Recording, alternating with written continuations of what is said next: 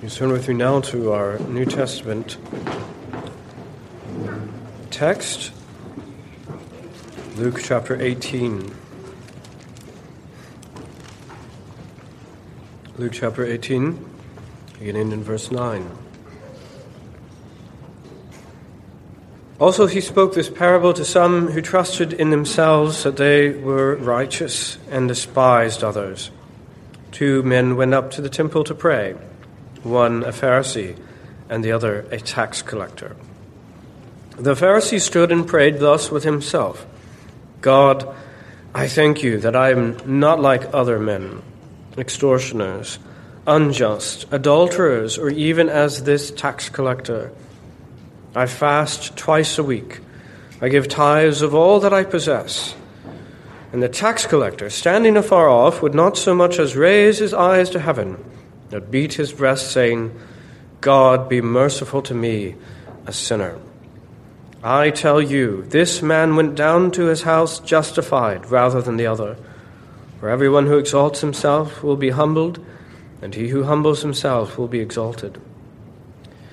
Then they also brought infants to him, that he might touch them. But when the disciples saw it, they rebuked them.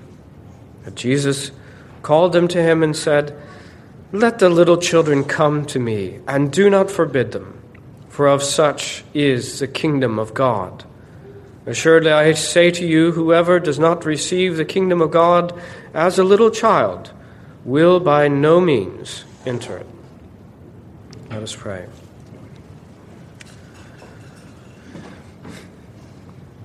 Gracious Heavenly Father, your word is a limitless, a boundless, bottomless depth of knowledge and of truth and of wisdom.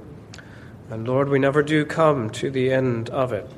And even in these passages that seem to be the most straightforward, Lord, we recognize our own frailties and our blindness and ask, Lord, that you would open our eyes and that you would enable us to receive the truth as you've given it to us, that we might learn truly of Christ, that we might learn of ourselves, and that we might know what we ought to do.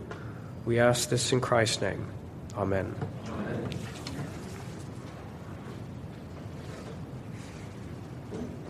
Well, we come to this little section in Luke chapter 18, let the little children come, verses 15 to 17. Now, let's not forget the context here, of course, because this comes right after the prayers of the Pharisee and the tax collector, and it was a picture of one who is justified before God. Right? Who is justified before God? Not the self-righteous Pharisee with all of his list of accomplishments and ways in which he differentiates himself from other common men, but the one who knows he is a sinner, is convinced he is a sinner, is convicted by God he is a sinner, and simply asks a gracious God for mercy. This is the one who goes home justified, saved. But this, of course, is no small thing. It's a major issue. This teaching, this concept that I've just tried to explain in a few words, it runs counter to all the default settings of the human heart, and therefore it needs to be said more than once. Right? People are blind on this issue. People are absolutely stuck on something other than, completely else than that. In life, you don't get something for free. You must earn it. You must work for it. And we assume that salvation must surely be the same way. The kingdom of God is something to be merited. It is something that is to be earned in contradistinction to others who are lesser than you. You reach out and get it, and the others don't. And this is so much in our hearts that the Lord continues to chip away and to chip away at these things. And so we have first the parable of the tax collector and the Pharisee, but now we have the story, not a parable, but a story of something happened in the providence of God that illustrates these particular things. And we have helpless children being brought to the Lord Jesus Christ in order that they might be touched, in order that they might be blessed of him. And Jesus says, this is a picture of what salvation is like. This is the way people come to the kingdom of heaven. In fact, he says, unless you come in this sort of way, as a helpless child, dependent entirely upon me, dependent upon my grace for your salvation, then you shall certainly not enter into the kingdom of heaven. Now, of course, there are some things of particular interest to parents and children, some questions to ponder. For instance, was it a good thing that these parents brought their children to Jesus? Was that a good thing? Was that okay? And if so, if it was a good thing, why? In what sense did these children benefit any more than any child brought up in paganism? But beyond what we should do to enter the kingdom, how we enter, and beyond even whatever implications it might have for us as parents or as children, supremely we have a picture of the grace of God in Christ. This is what the plaque says, sir. We want to see Jesus. This is what this Bible is about. This is all about Christ. And supremely in all these things we see a gracious Lord Jesus Christ. And that too is a subject far too expansive for any single sermon. I've probably mentioned it once or twice, but it's never enough, because there's always more. The grace of God is so amazing, so huge. It is far beyond any single sermon, but something continually to gain knowledge in. Because whatever we think about the grace of God, it is greater and more wonderful than that. So the title this morning is The Gracious Arms of Christ. The gracious arms of Christ, with these 3 points. First, hopeful parents. Second, skeptical disciples. And third, gracious Lord. Well, first, hopeful parents. In verse 15, then they also brought infants to him, that he might touch them. They being, obviously, the parents. And what do we know about the touch of the Lord Jesus Christ? What do we know about his touch? Well, to the leper in Matthew 8:3, Jesus put out his hand and touched him. Right? He said, Lord, if you're willing, you can make me clean. And he went out, he reaches out his hand and he touches him and says, I am willing to be cleansed. And the leprosy is gone. That's the touch. Immediately his leprosy was cleansed. Or later on in that same chapter in Matthew 8. So this is a woman with the flow of blood, the woman with the fever. So he touched her hand and the fever left her. And then also then in the very next chapter, Matthew 9:20, there's a woman with the flow of blood. And here it's not Jesus touching, it's a woman. Suddenly a woman who had a flow of blood for 12 years came from behind and touched not even him, but the hem of his garment. For she said to herself, if only I may touch his garment, I shall be made well. And you say, well, now they've gone too far, okay? If there's a leper, he needs to be touched to be cleansed. Somebody with a fever, if you ask, you can get this. But now this woman, without even asking, is going up and just touching the hem of the garment. She's not going to get what she wants. But oh no, the grace of God exceeds even your expectation. And what you know, even touching the hem of his garment works. And the gracious flow of power goes to her and stops that flow of blood. She gets what she came for as well. And so we know this touch. We know this touch of the Lord Jesus Christ is all-powerful, does all things. It extends grace and power to those who come for it. The only difference here is that these children are healthy. That's the difference, right? These children are not on death's door. They do not have some chronic illness. They don't seem to have anything. They don't even seem to have a cold. Yet they've been brought. What for? Well, a blessing. A spiritual blessing. They don't have a physical need. That's not their issue. They're not physically sick. Their parents are bringing them there quite obviously, evidently, for a spiritual blessing from the Lord Jesus Christ. Now, the simple question is this a good thing for the parents to do? Is that okay? Is that a good thing? I hope that we'd all have to say that it was a good thing. I hope we'd all have to say that it was much better than bringing them, say, into the arms of a demon. Because, that's terribly what they actually did, some of them in the Old Testament, with Moloch. This horrible demonic figure that they heated up into burning temperature, and they placed their children into the arms of this demonic idol to kill them. And even today we know that something like more than 1 in 5 children are brought into the arms of the abortionist to kill them. Now, I hope then that we can say that bringing these children into the arms of the Lord Jesus Christ was better than that. Certainly better than that. And actually, the biblical principle is precisely that we ought to bring our children to the Lord. It's not just a permissible thing. It is a good and a right and a thing commanded by parents, that they might bring their children not into the hands of a demon, not into the hands of the world, not into the hands of the state, but into the hands of the Lord Jesus Christ. And that was a good and right thing for them to do. And what is more, it was an act of faith. Okay? These hopeful, believing children, they surely appeared to believe in Christ. If they were of those who rejected Christ, they would not have done that. We know that by this time, those who had expressed any kind of faith or allegiance to Christ were being tossed out of the synagogue. This was a courageous act for these parents to do. It was an act of faith. And so they themselves seemed to believe in the Lord Jesus Christ. And what is more, they had a promise regarding their children, didn't they? You see, because faith doesn't happen apart from any kind of knowledge. Right? There has to be some sort of knowledge, some sort of promise that we're acting on, and they had a promise regarding their children. Genesis 17:7. And I will establish my covenant between me and you and your descendants after you in their generation for an everlasting covenant, to be God to you and to your descendants after you. Okay?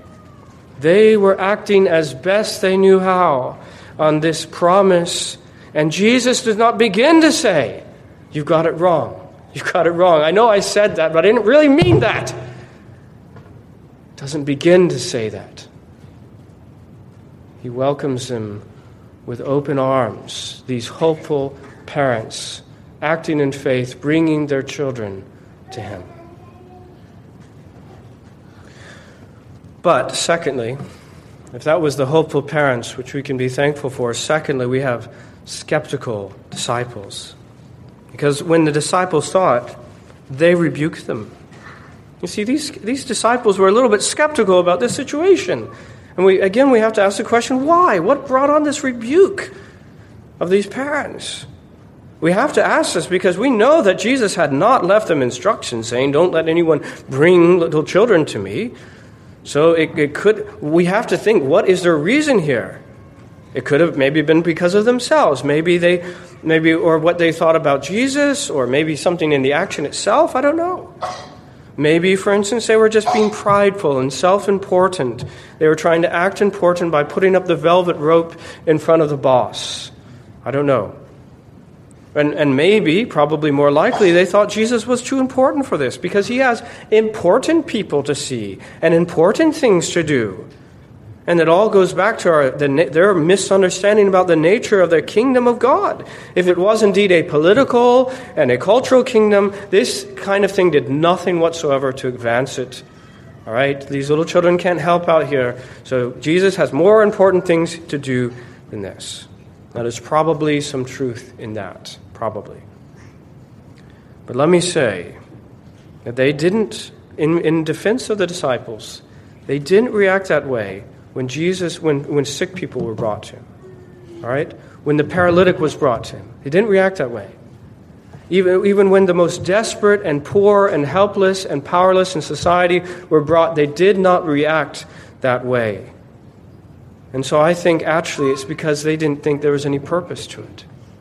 Right? They can see the idea even of what would seem to be in society a worthless man like this paralytic being brought, or the blind, or the leper, or any of those things. At least they see the need and they see the material and the tangible benefit of Jesus healing them, but they cannot see any point to parents bringing their little children for a blessing. They can't see it, and they reject it as pointless.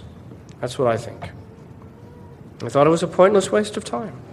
Those on death's door, yes, but what is this going to do for these healthy children? Because, you see, if the kingdom of God is about works, these babies couldn't perform them, so it's pointless. If the kingdom of God is about our initiative, these babies had none. Okay, so again, it's pointless. But what about if the kingdom of God is about God's gracious initiative and our passive reception of a gift? Well, maybe, just maybe, there is a point somewhere here, both for the children themselves and also for everyone around who see this illustration of how it is that we're saved. Well, that brings us into our third point, a gracious Lord. Hopeful parents, skeptical disciples, but gracious Lord. Verse 16, Jesus called to them and said, "Let the little children come to me, and do not forbid them, for such is the kingdom of God." And the picture there is, as Jesus called them to him, the word implies the idea that they've been shooed away by the disciples, but Jesus, come on. Jesus calls them back to himself in his grace.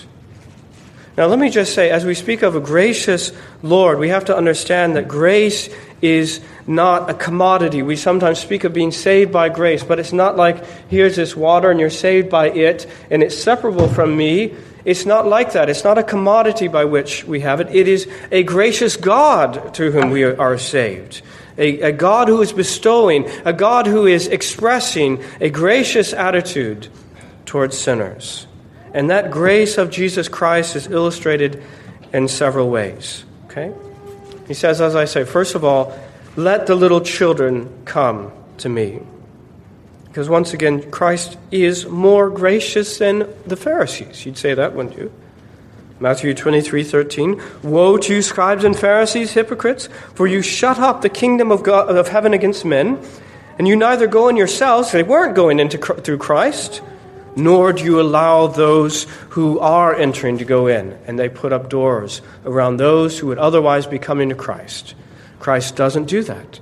Rather, he opens the door wide open, as he says in Revelation 3:8, "I know your works. I have set before you an open door, and no one can shut it." He not only opens the door, he guards it open, and you dare not try to close that door, as Christ has opened it to them.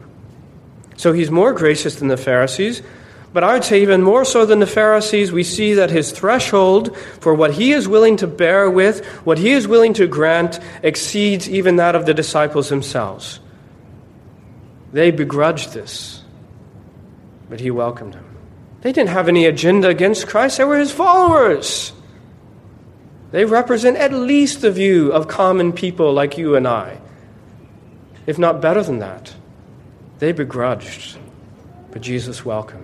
His grace exceeds that of the Pharisees and also of the disciples. But beyond saying, let them come, there's a permission. Beyond the permission, he goes on to say, do not, he now forbids them to forbid. Do not forbid them, or rather, do not hinder them, is a better way of putting it. I forbid you to hinder these children coming to me, because it is not merely the absence of prohibition that Jesus is speaking of. They should not present any roadblock, any problem, any obstacle to the children coming to him. He says in Luke 11:52, maybe you remember, "Woe to you lawyers, for you have taken away the key of knowledge. You did not enter in yourselves, and those who were entering in, you hindered." Same word. Don't be like the lawyers, you disciples, and hinder those who are coming to me. Do not hinder. They and all who present the least obstacle to those who are coming to Christ will certainly be held accountable for it. Don't forbid them. And the grace of the Lord Jesus Christ is seen beyond this. They can come. In fact, you better not forbid them. You better let them. And then he goes on to say, "For of such is the kingdom of God." These are not skin of their teeth examples on the margins, right? They're not okay, maybe just this once we'll let a little child come to me. He's saying, actually, these are prime examples of precisely how it is that people enter the kingdom of heaven. In complete contrast to, say, the rich young ruler, Let me just say that the rich young ruler, and people have an idea of who is it that can come into the kingdom of heaven, that's who they have in mind, right? But Jesus says in Matthew 19:23, assuredly I say to you, it is hard for a rich man to enter the kingdom of heaven. And again I say to you, it is easier for a camel to go through the eye of a needle than for a rich man to enter the kingdom of God. When his disciples heard it, they were greatly astonished, saying, who then can be saved? Because they had in their mind this rich young ruler was it. He was the one who provided the example of the one who could enter the kingdom of heaven. Who's going to be able to get there? One with resources, a man with great learning, a man at the height of his powers. He could do what it took to enter into the kingdom of heaven. And Jesus said these things can actually be a problem, a serious problem, so much so that those who have these great advantages in life, sometimes they're the hardest. It's harder for them to come into the kingdom because the nature of the kingdom is by grace. It is not by works. If it was by works, it would be the rich young ruler and he would win and you'd lose. But it's not by works. It's by grace only, by grace alone. And because of that, those who have such great advantages are disadvantaged in this. Actually, you want to see what the prototypical person that gets into heaven looks like? Jesus says it's not that rich young ruler. It's the helpless baby in my arms. Take a look. That's a picture of what it's like to enter the kingdom of heaven. Indeed, he goes on to say in verse 17, not merely that these are permitted, not merely that these are examples, but he goes on to say, whoever does not receive the kingdom of God as a little child will by no means enter it. It's not the skin of the teeth example on the margin. He's saying you have to enter precisely as this little child. Now, let me first explain what this is not saying. Okay? He's not saying that little children are innocent. We know that some people who may not be used to everything the Bible says, oh, I see. If this is the example, it's because little children are innocent angels. But that's not the Bible's teaching. That's not the view of Christ who authored the Bible. And it's not true, is it, children? You're not perfectly innocent. In fact, Psalm 58:3 says, the wicked are estranged from the womb. They go astray as soon as they are born, speaking lies.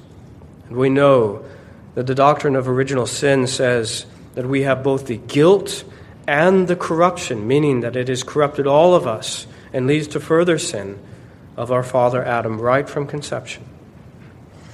So what is the picture then that's being painted here? It's that they were brought to Christ, not on their own power or their initiative. That wasn't their decision. That wasn't their good idea, that they were smarter, more faithful, more wise than everybody else in the world. They were brought passively. That's by the way the Lord says that we're brought. Right? He says, unless the Father draw them, they will not be saved. Faith, in fact, is a gift of God. It is not of yourself that you should boast. God has given, if you believe, it is because God has given you that gift. And then what happens once they're there? They're received by Christ, not because of their merit. Jesus is not asking them, he's not examining them for their gold and their silver or their accomplishments. He doesn't ask for their CV of these babies. What have you accomplished in your brief lifetime, child? They're received not because of merit, but because of his great grace. Pure, complete grace, not a single thing added to it. There's nothing on that CV. They're received by grace. And what about they themselves? What is their perspective? They're receiving a gift of Christ. Simply they're receiving the gift of Christ humbly, totally dependent upon him. Not exaltant, not self-righteous. Just receiving a gift. That's all. That's the picture of how someone enters into the kingdom of heaven. As a little child, being received into the gracious arms of the Lord Jesus Christ. Now, the obvious first application of this is to say, you ought to come to Jesus that way. As a child, come to the gracious arms of Christ just as a child. It's so simple. Sometimes I have to ask myself, what are the reasons why anyone would not do this? Why would you not? Well, I guess some people would say, I don't believe that there's a problem. Well, I don't know. I wish I could say that I believed you if you say that there's no problem, but I think you do know there's a problem. I think people know good and well that there is a judgment to come. I think people know good and well that there is a hell to pay in eternity to come. You know this in your heart. The Lord has set eternity in the hearts of man, and you know that there is judgment to come. You know there's a problem. Well, and then maybe you say, well, I'm not good enough. I'm not good enough to be a Christian. I'm not good enough to believe. Well, you're absolutely right. You're not good enough. And that is precisely your qualification for salvation. If you try to be like the rich young ruler, did he get what he wanted? No. No, he came and he wanted to know how he could inherit eternal life. He had all the advantages. He was better than you, I think. Knew far more Scripture, had more resources, did more good works, probably than half of us put together. And yet he went away sad because he was unwilling to be bad enough, right? You say you're not good enough, that's right. That's your qualification for salvation, that you come on the basis of God's grace. Have I not just said that Jesus is gracious? He is. And you come into the gracious arms of Christ and you embrace him in faith and you are saved, and that is the end of the story. There is nothing to earn. Do you receive it as if I were to bring some little gift to one of these children, or just giving a gift, and they receive it? And that's the way that we receive the kingdom of heaven. So you ought to come to Christ as a little child. And secondly, I would say you need to bring your children to Jesus. Okay? In various ways I mean this. I mean, of course, in the covenant promises that we've just spoken of. And for a moment, we've heard that verse that I've mentioned that maybe these parents were clinging to in Genesis 17 or maybe in Deuteronomy 6. And just for a moment, let's just believe that it's true. Just believe it's true, that God wants to be the God of your children. Don't you want that to be true? Believe it. Cling to that promise. Cling to it. You say it doesn't make sense. You say it doesn't work that way. Well, as a parent, I say this: you have nothing else. You have no other promise. You have nothing. Why should God save your child any more than the pagan far, far away from any hearing of the word of God? Why? There's only one reason, and that's the gracious covenant promises of God which he extends. And those are the promises that you must cling to as a parent. You have nothing else.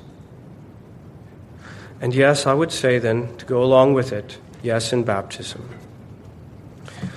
You know what? The covenant baptism did not exist. We would wish that it would. Okay? We would make something up to appropriate it, to approximate it. Okay? And that happens in Baptist churches. It's called a baby dedication. Because we have this need, we have this idea, we have this inclination as Christian parents that we want to dedicate our children to God. Christ isn't here, so we bring them in some way. If there wasn't covenant baptism, we would make something up. You want to bring your infant child to Jesus for a blessing? You want to do that so they can be marked out for him by him for good and for blessing? You can. It's called covenant baptism. Bring them in terms of the covenant promises. Bring your children to Jesus in baptism, and bring them in terms of church. Okay? That's why we don't take children out of the service. Okay? I know it's counterintuitive, and I know in our culture the place to put children is where there are cartoons and where there are toys. But Christ is present here. Here in his word and his sacraments. And if you want to bring Jesus, if you want to bring your child to Jesus for a blessing, you bring them here, because this is where Jesus is. It's where he is. It means we tolerate the consequences of that, right? Yes, parents should be conscientious and the child is causing some major distraction. they can be taken out. We have these speakers and all the rest of it. We can still be in the hearing of the Word of God. But as for the minor irritations and distractions and so forth, we bear with it. Even as Christ, we accept these consequences. And as children, by the way, that means you need to pay attention. Is it a challenge? Yes, it is. Yes, it is, but Christ is here in His Word. You don't get a VeggieTales or something like that. You get the real sermon for your parents, for your grandparents, for your great-grandparents. From the greatest to the least, you get the real deal because Christ is present here in it. It's a wonderful privilege. It's a wonderful privilege. But yes, it comes with cost for you as well. You have to pay attention so that you might receive the blessing that the Lord would have for you. Bring your children in terms of church. Bring your children in terms of nurture and admonition. That's what Deuteronomy chapter 6 is about. Children are designed to be brought to a God. You know this. Okay, there is no neutrality. You're bringing them as a parent to some God. They are sinners, yes. But young children are predisposed by God to observe the religion of their parents. Who are your gods? And we will worship them. That's the heart of a young child. Who are your gods? We will worship them.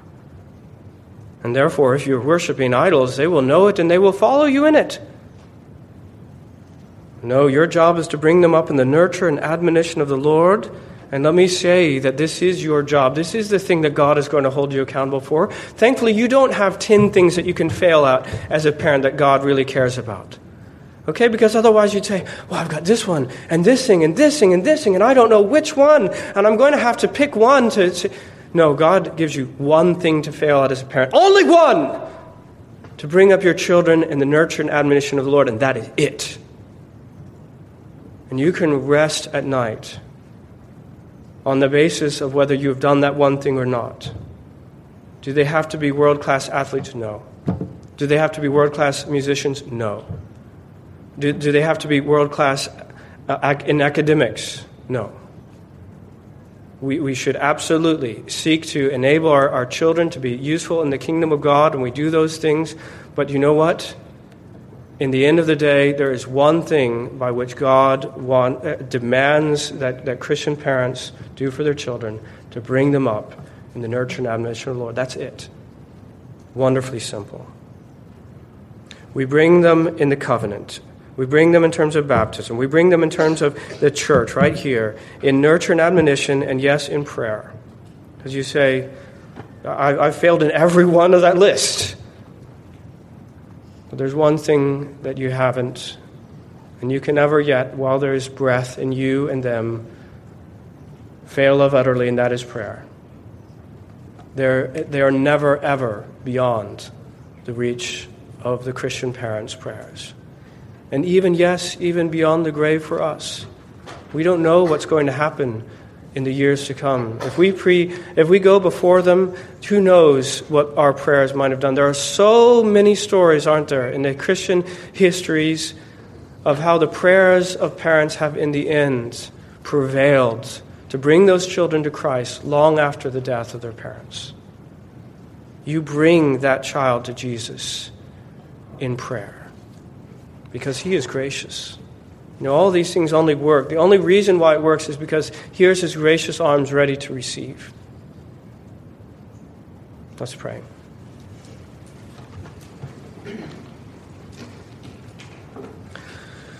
Heavenly Father, we are thankful indeed for those gracious arms of a gracious Lord Jesus Christ, who is the image of a gracious triune God. And Heavenly Father, Christ exceeds our own standards of grace, the standards of any Pharisee, the standards of any disciple even, Lord. We are thankful for such great grace as we see in this passage. And gracious Heavenly Father, how we pray that we ourselves would come to the Lord Jesus Christ, He with His open, gracious arms, that we would embrace Him in faith, bringing nothing of ourselves, no works, no accomplishments, Lord, knowing that the only way that we come is precisely as a child receiving a gift. And Heavenly Father, we pray as parents that we likewise would bring our children to this gracious Lord Jesus Christ, that he might receive them and that they might be blessed. Lord, we are thankful for such amazing, blessed promises as we have, and we cling to them as we have nothing else to cling to. And Lord, we ask that there might be many stories in this place, in this church, Lord, of how you have been so amazingly gracious to parents and to children. We ask this in Christ's name. Amen. Amen.